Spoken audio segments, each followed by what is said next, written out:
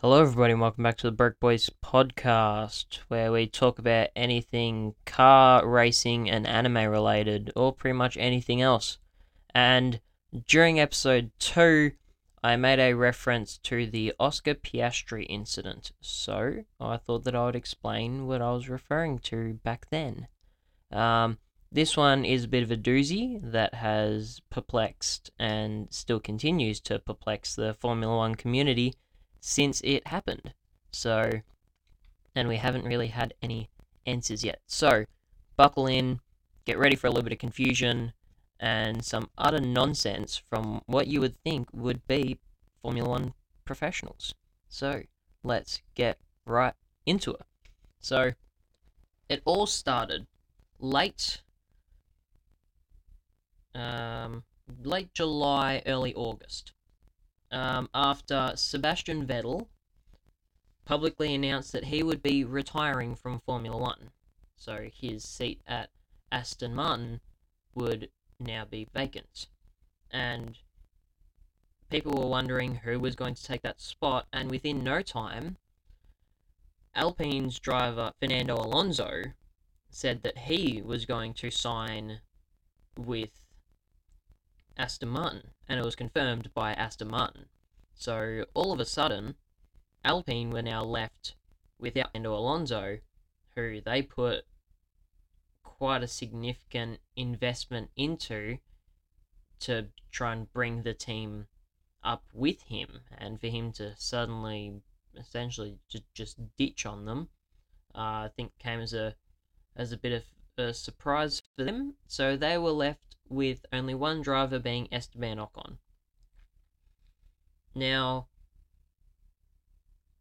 Oscar Piastri is a young Aussie bloke who has an immense amount of talent. He is currently the test driver of for Alpine. He is the test driver and reserve driver, I think. And so at 2 a.m. early August, Alpine released a tweet that stated, "After 4 years as part of the Renault and Alpine family, reserve driver Oscar Piastri is promoted to a race seat alongside Esteban Ocon starting from 2023. Now, not only was this confusing because it was at 2 a.m. in the morning for Australians, there was also no comment from Oscar Piastri, and the main thing that people have picked up on is the word promoted instead of actually signed. So some people were very skeptical to start off with, and then after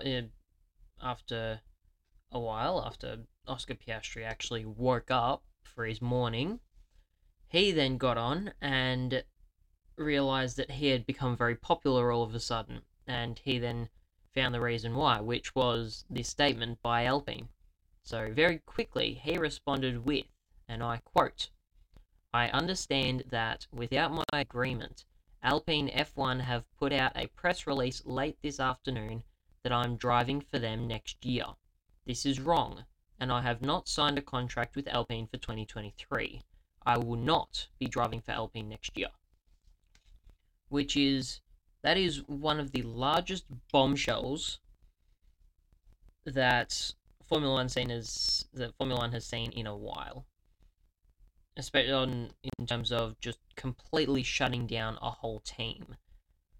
So not only has he said that he hasn't signed a contract with Alpine, he explicitly said, "I will not be driving for Alpine next year." Which is just, I understand the matter of making it clear that you haven't signed anything, but why would you go that far unless you already have negotiations underway with other teams? So that's where people are unsure as to if he has current discussions going on, or if And if he does, which teams are they with? And if he hasn't, then why would he rule out the idea of driving for Alpine? But the main question that was on everyone's mind is, why would Alpine do this? And a couple of people have come up with some very, very good ideas as to why. The one that I agree with the most is intimidation tactics, where it's all about trying to force him, for Alpine to force Oscar Piastri into a position where he kind of has to agree with it, being that it was very sudden, he wouldn't have had much time to react, and if he hadn't played his cards right, then he could have signed contracts that he didn't agree to. So most people who think of that idea consider it as Alpine have realised that they've lost a very big investment in their team, being Fernando Alonso, and Oscar Piastri is a very, very talented young driver, and they want him on board, but they know that they're going to have quite a bit of competition, so they need to find a way to stand out, and that way to stand out is essentially forcing him into a position where he is uncomfortable to get him to sign, which, as you can tell, hasn't worked. It's actually backfired on them, as he has said that he will not be driving for Alpine next year. So that now leaves the question of who is going to go and join the Alpine team, and where will Oscar Piastri join. And as I mentioned in episode 2 of Daniel Ricciardo's departure from McLaren, I think that McLaren seat is going to be for Oscar Piastri. And what happens with Daniel Ricciardo is we'll have to wait and see. But after the Belgian Grand Prix, it's lots of reports are saying that he has lost his drive for Formula One. He's still talented, don't get me wrong. He's still, I personally think he's one of the best drivers on the grid, but it's the actual love for the sport, which a lot of people think has died down, especially really recently. So we'll have to wait and see over the next coming weeks. But anyway, thank you for listening to the podcast. If you haven't already listened to the other ones, please go and do that. And make sure that you go and follow the Instagram. It is broke.boys.podcast. That's on Instagram. For that'll be covering pretty much everything. And if you are a bit of a weeb and a nerd, and you have Mal, and if you don't, I'd highly recommend that you do. But if you do, go and join the club. It is Broke Boys Podcast. You can ask any questions, say any topics that you want discussed, pretty much anything.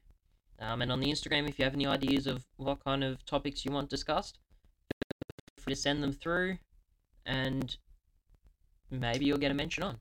So anyway, thank you for listening, and enjoy the rest of your day. See ya!